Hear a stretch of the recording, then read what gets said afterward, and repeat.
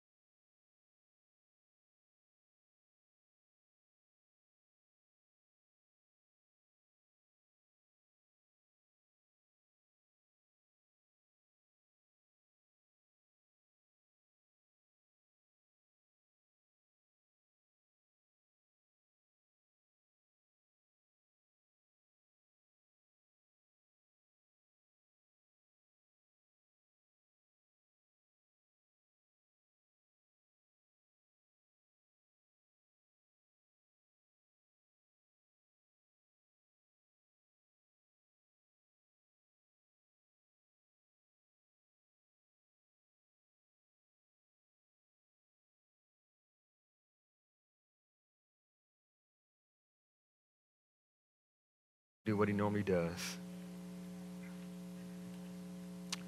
So my challenge for you today is this. It's not that you just sit and listen and get excited through the worship or anything like that and not experience change. Because I believe it's tragic when we come into a setting like this and we encounter a holy God, a God that is set apart from any other God, and there's no change. There's no transformation. So my desire is that whatever that may be said today, whatever that is spoken today, that if something is deposited deep within your soul, that's within your spirit. So when you leave here today, my prayer is that you have a burning desire to live out what is taught, what is revealed, and that you take home and be changed. Here at One Church, we desire to create disciples from the inside out. And as we begin to walk with one another, begin to do life with one another, that you're not alone in this Red Sea, amen? Because I don't know if you've ever been in a valley. It's rough. And oftentimes we have to find ourselves some people that can walk along with us. And so if you have not yet found a community, just a community of believers, of brothers and sisters in Christ, I would encourage you today to get connected with one church or a church that's teaching, that's preaching, that's really just encourage you along the way, that's challenge you in such a way that you would live out what the scripture tells us that we need to live out. And I'm reminded about Apostle Paul. He says that my beloved brethren, be steadfast, immovable, always abounding in the work of the Lord, knowing that your labor, your pain, your hurt is not in vain. It is in the Lord. And so today, if you need some joy, you can find it. If you need some peace, you can find it. If you need some hope and some love, you can find it as well, because it's only found in Jesus Christ. And as I'm thinking about some hope and just some stories of hope, I'm reminded just about just people who drive today, right? Like if you are a new driver, I'm not going to call anybody out. I don't think Trinity's here. She's a new driver. We have some new drivers ed people. I'll tell you this. I've been behind some people that just don't understand the common courtesy rules of driving, right? There's some common rules of hope when you're driving, right? There's some things that, let me give you an example. For those new drivers out there, and old, because sometimes you forget to do the same thing, please put a blinker on when you're merging. Can I get an amen, church? Yes. Like when you're merging into traffic, put a courtesy blinker on. If you're making a turn, if it's right or left, doesn't matter, put a blinker on. Nothing burns me up more than a driver who's merging without a blinker.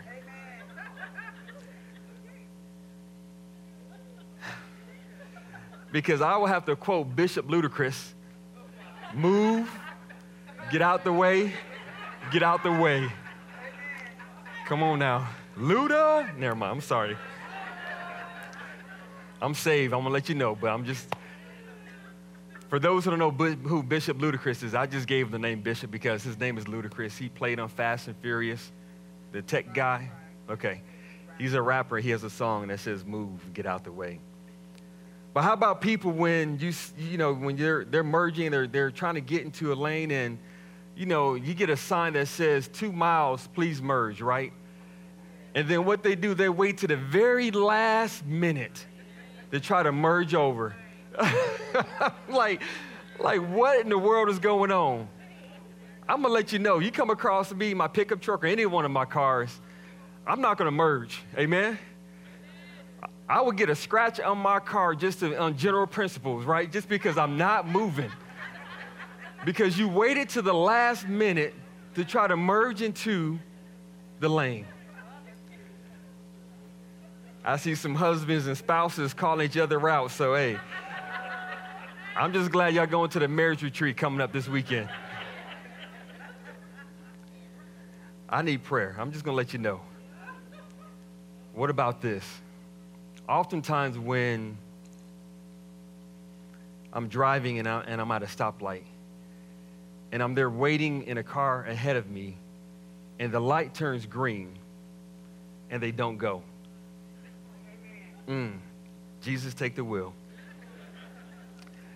I'm sitting there thinking and I'm waiting, what do I do? Do I blow the horn?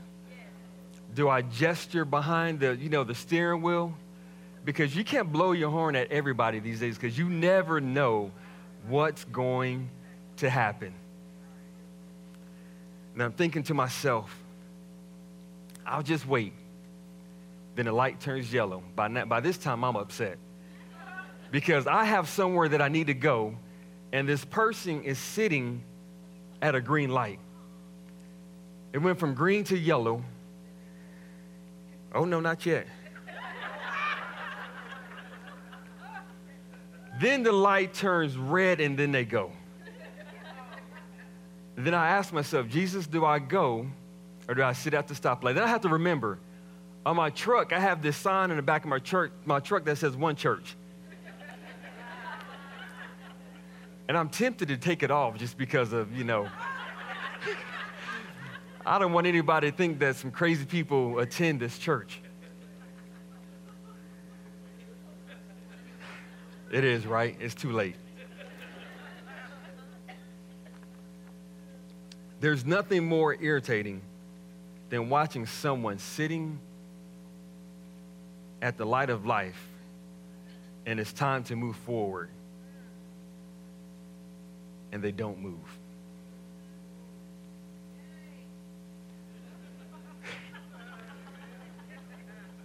There's nothing more disappointing as a leader of the gospel when I see God's children sitting at the stoplight of life at a green light. For those of you who don't know, I've shifted already. I'm not talking about drive. I'm talking about our spiritual life. When you're sitting at a green light that God is saying, my child, I need you to move forward, and you're hesitant. You're sitting at a green light where God is calling you to do something. You're sitting at a green light when God is calling you to do something new. You're sitting at a green light where God is saying there's something better ahead of you, but you're hesitant to move forward. See, life is full of people sitting at green lights.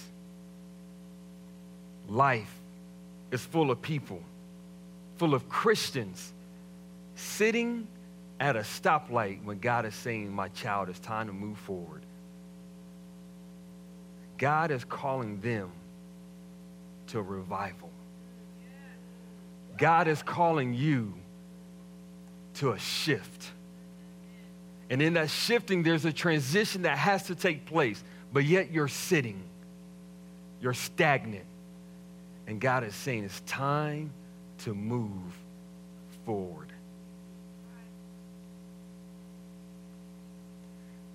This year is a year for revival.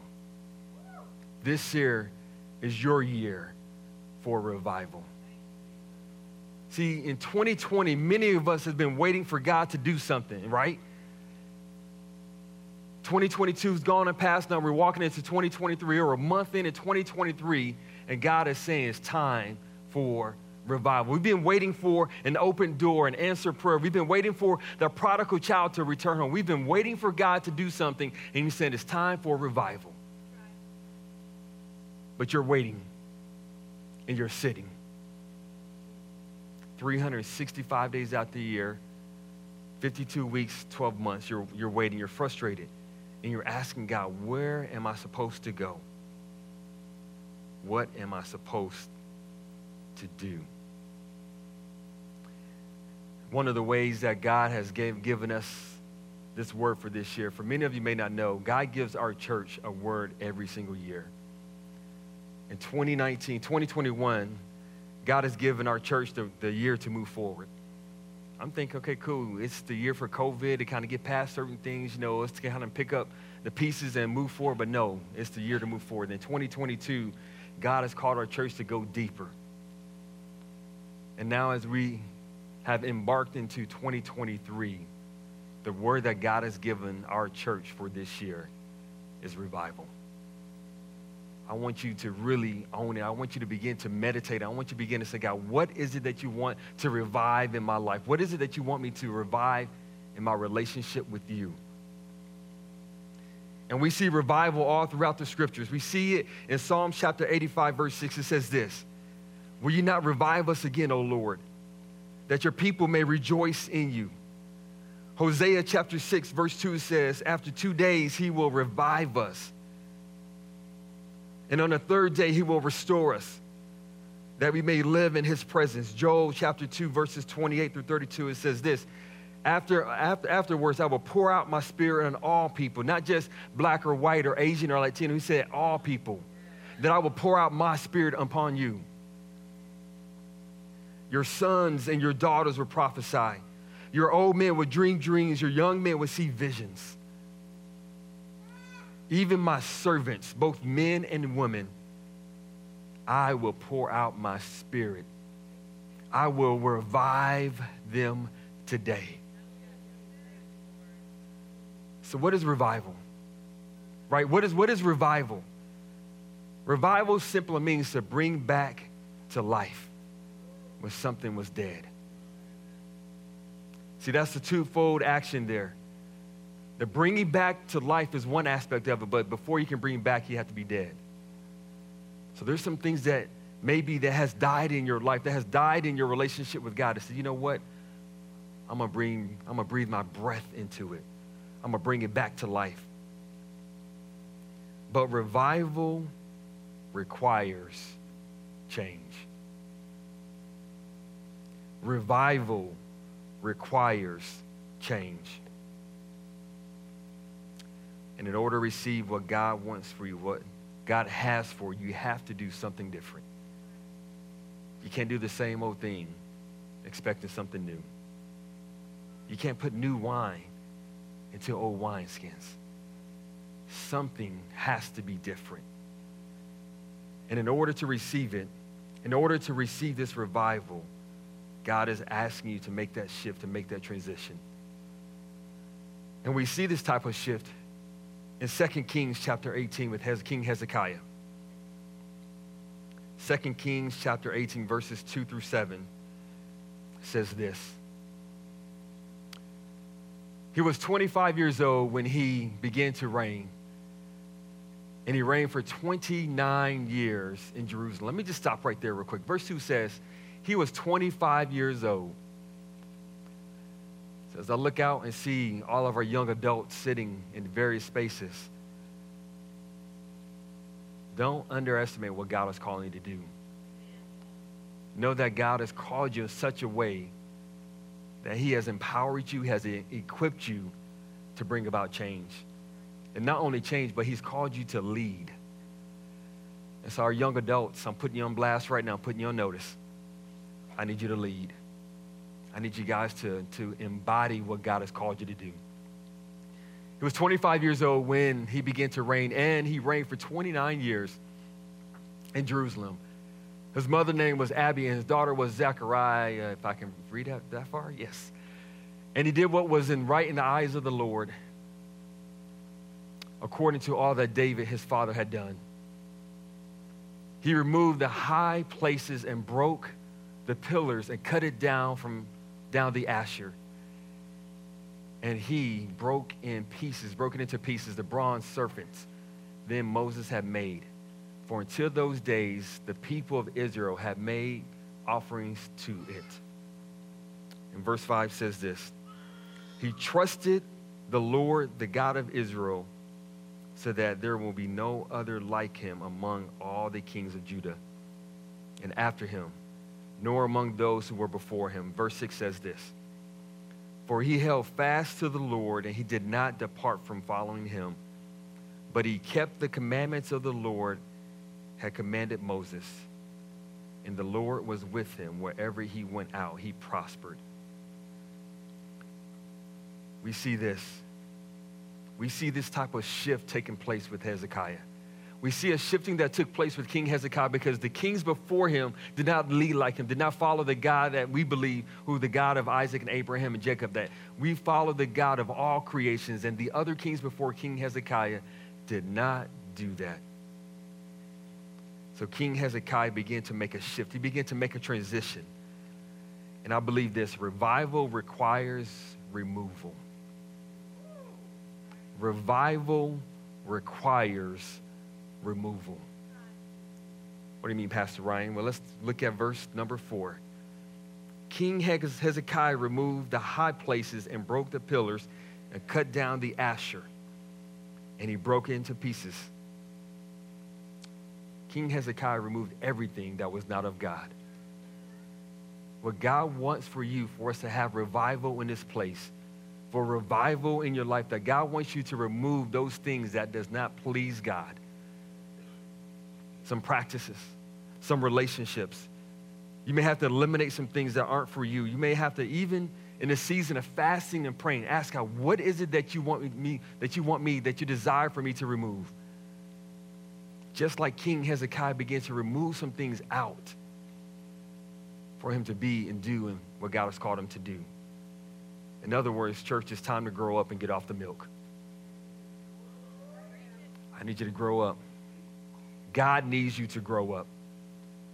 Now, if you're a babe in Christ, I get that. You can have Similac for a little while, but there's sometimes where you got to have something deeper. That God wants us to get off of the premature things, the simple things of the gospel, but then to begin to go deeper in what God has called us to do. Get off the milk and get on the meat. See, revival requires removal, but revival also requires trust. That we have to trust God for your life, even as crazy as it may be. See, trusting God always doesn't make sense. See, trusting God may ask you to do certain things that may not even be logical, right? But that's where faith comes in. One of the rules that we had in the Red Sea rules that, you take the next logical step. But in other words, what we were saying in the Red Sea rules, when we say take the next logical step, meaning put your faith into action and walk it out by faith. Because man's logic is not God's logic. Man's logic does not line up with what God wants us to do all the times. See, revival requires change. Revival requires removal. And revival requires that we trust God. And I believe this. There's 4 ingredients for revival. 4 ingredients for revival. It's like baking a cake, right? Okay. There you go. I got you. It's like baking a cake. So I'm going to give you 4 ingredients what God wants to really do with us in this next year for revival. And to see that, we can go to 2 Chronicles chapter 7, verses 12 through 14. 2 Chronicles chapter 7, verses 12 through 14. Then the Lord appeared to Solomon by night and said to him, I have heard your prayer and have chosen this place. I think I'm reading a different version. It's all good. Read in your Bibles. I've heard your prayer and have chosen this place for myself, a house of sacrifice. When I shut up heaven and there is no rain, or command the locusts to devour the land, or to send pestilence among my people. Verse 14 says, if my people who are called by my name will humble themselves and pray and seek my face, turn from their wicked ways, then and then only will I hear from heaven, and I will forgive their sin and heal their land.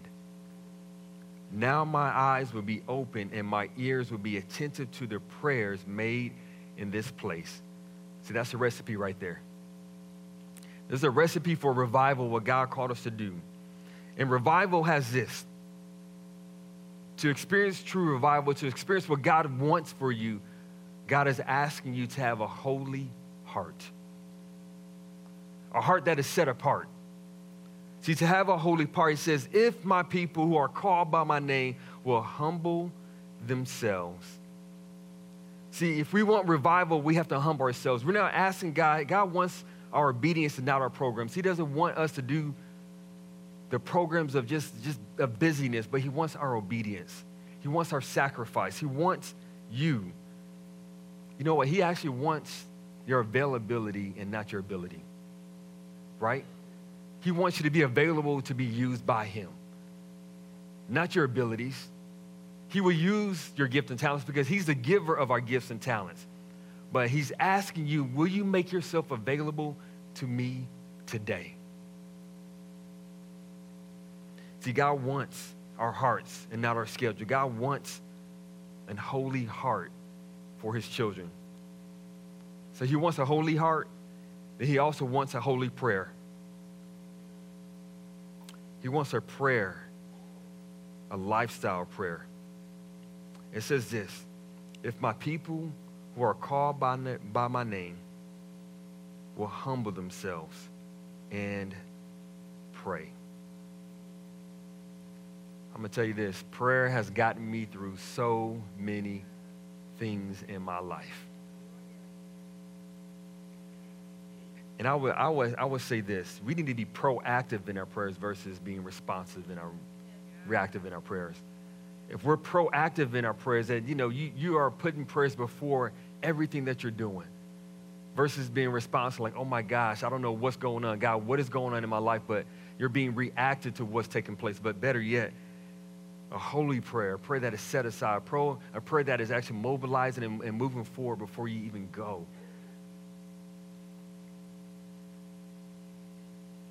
If we understand that prayer changes things and move mountains and pull down strongholds, I believe that we will pray more.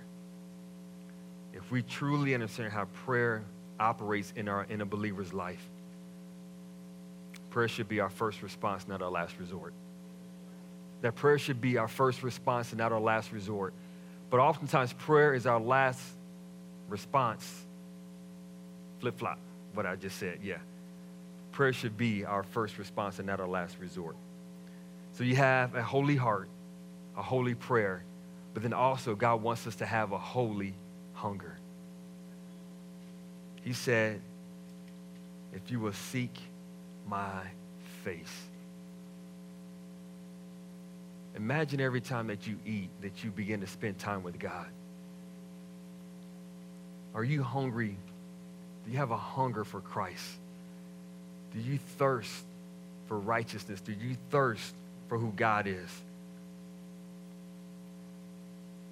The more you feed your spirit, the more that you would desire the spirit. The more that you feed your flesh, the more that you would desire the flesh. There has to be a shifting. There has to be a transition of what you're feeding your spirit. Jesus said, those who hunger and thirst after righteousness shall be filled. So I'll say this, church. You have a holy heart, a holy prayer, a holy hunger, and last but not least, a holy repentance. Y'all know what that is? Have you done it in a while? Have you repented? Have you said, God, forgive me of my sins? God, forgive me for my shortcomings, the things that I've done that does not please you in such a way. So, God, if you truly are seeking my face, God, if you really are seeking me, that you would turn from your wicked ways.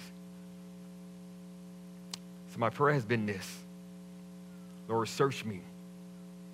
Search my heart. See where I am short. My shortcomings, my shortfalls, God, those wicked things that does not please you. How do you have revival?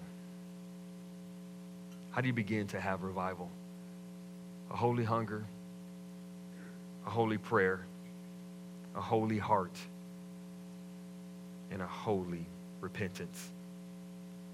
It says, if my people who are called by my name will have a holy heart, if my people who are called by my name will have a holy hunger, if my people who are called by my name will have a holy prayer, if my people who are called by my name will have a holy repentance, then my eyes will open, my ears will be attentive to their prayers. Maybe your prayers are not being answered because there's something that you need to get right with the Lord. Now, I'm reminded of this story as we begin to wrap up, just to kind of streamline our lesson today. Back in 1940, there was this professor in Europe and teaching some theology students. And he took these theology students to a tour of Europe where there was this guy who really led the way of our denomination. This house that they went to was called John Wesley. So these theology students went to go visit John Wesley's house, and you know, it's history, right? So I love history and begin to walk through and look at what John Wesley's doing. So they enter the home of John Wesley. And as they enter to John Wesley homes, and I can just only imagine they're being in awe. This is where John Wesley preached and began to teach and began to pray and began to do his sermons prep. And they walk into his house, all of the students, and they walk into the kitchen and begin to imagine. This is John Wesley's kitchen. This is where his mama made some eggs and some bacon and some grits, amen? They begin to imagine how John Wesley woke up every morning and began to come downstairs and talk with his parents and see what was taking place. And John Wesley, they begin to walk through John Wesley's house and they walk through his living room, begin to imagine this is where John used to sit before having those conversations with his parents. And then they begin to walk upstairs.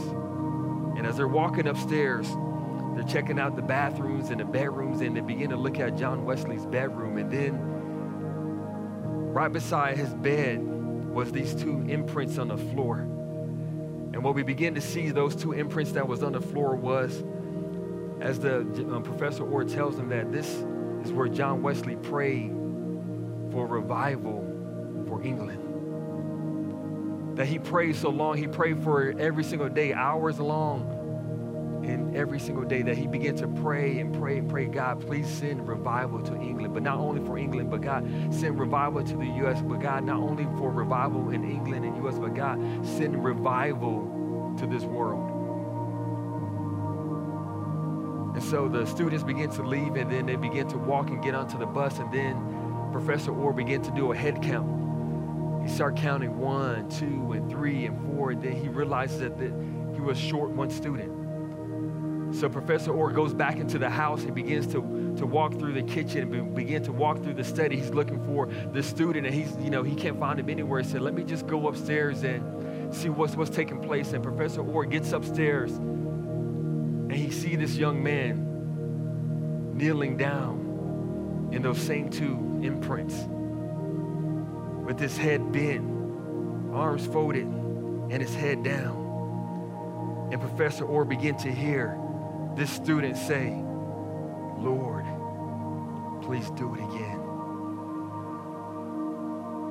And he leaned in and just lit it more. And Professor Orr hears the student saying, Lord, please send revival. Will you do it again?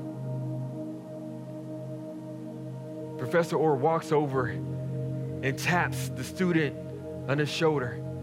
He said, son, it's time to go. We're waiting. So the student gets up, walks downstairs, and gets on the bus. And the student sat down. His name was no other name but who else? The great Billy Graham, the grandfather of revival. And so, church, today, I waited to tell you that the title of my message is this: Revive Me. Would that be your prayer today, church? That God, do it again. But God, when you do it in me. That God, that you will begin to send revival into our cities, into our schools, into our jobs, into our workplaces, God. And will you do it again in me? That God, when you have revival, God, revival starts first in me. God, do it again. Church, is that your prayer? Because we can't have revival in cities and schools and at jobs without having revival first in you. So church, today, will you take revival to your neighborhoods? Will you take revivals to your jobs? Would that be your prayer? God, please send revival. But God, when you send revival, send it in me first. Because once revival takes place in you, then it can touch other people. And God can do something miraculous. So as our praise team, choir, make their way back up, my prayer is this for you today: that I no longer want to be a Christian who's playing it safe. If you're playing it safe, then I want to challenge you to take another step of faith and ask God to send revival in your life in such a way that it may wreck you. Because to have revival, something has to die. So there's some things that God is saying, God is asking you to lay down today. That He doesn't want you to carry that any longer, that for what He wants to do in your life, that He wants that to die in your life today. And it may be something small for you, but it's something big for God. God is asking you to lay it down. Because revival requires change. Revival requires to be removed. And revival requires that you trust. And so today, as you stand and we worship together, I'm asking you to allow revival to start in your life. That, Lord, do it again. Do it again in me. But revival has to start with you first. There's nothing more disheartening sitting at a green light. There's nothing more disheartening where God is giving you the green light of life to go forward and you're stopping. So if you're that person where you have stopped at a green light in life, as God is saying, my child, come towards me, I want to encourage you to do that today. Because the season that you're in, God wants to do something for you. If you don't know, it's what you plant in the right season that produces a harvest. And God wants to plant you in the right season to produce a harvest that's only designed for you and you alone. But the beauty of a harvest is this, that so many other people benefit from it. So when harvest comes, we want to benefit from what God is doing in your life. We want to celebrate what God is doing in your life. But the only way to do that is to live a life with Christ. So if you're here today and you don't know this person by the name of Jesus Christ, I will encourage you to come forward. Maybe you need to rededicate your life. Maybe you've fallen off the wagon just a little bit. And you say, God, I want to give back my life. But, I've been kind of doing some things the way that I haven't been doing, and believe me, I'm guilty. I missed the mark several different times. But His grace is sufficient, and His mercies are new every morning. And if you need a cup of new mercy, come on up. There's plenty there. Thank you for listening to audio from One Church. If you made a decision of any kind today or would like to learn more about what your next step is, visit onechurchnc.net. If you are local to our campus, plan your visit online at onechurchnc.net/visit.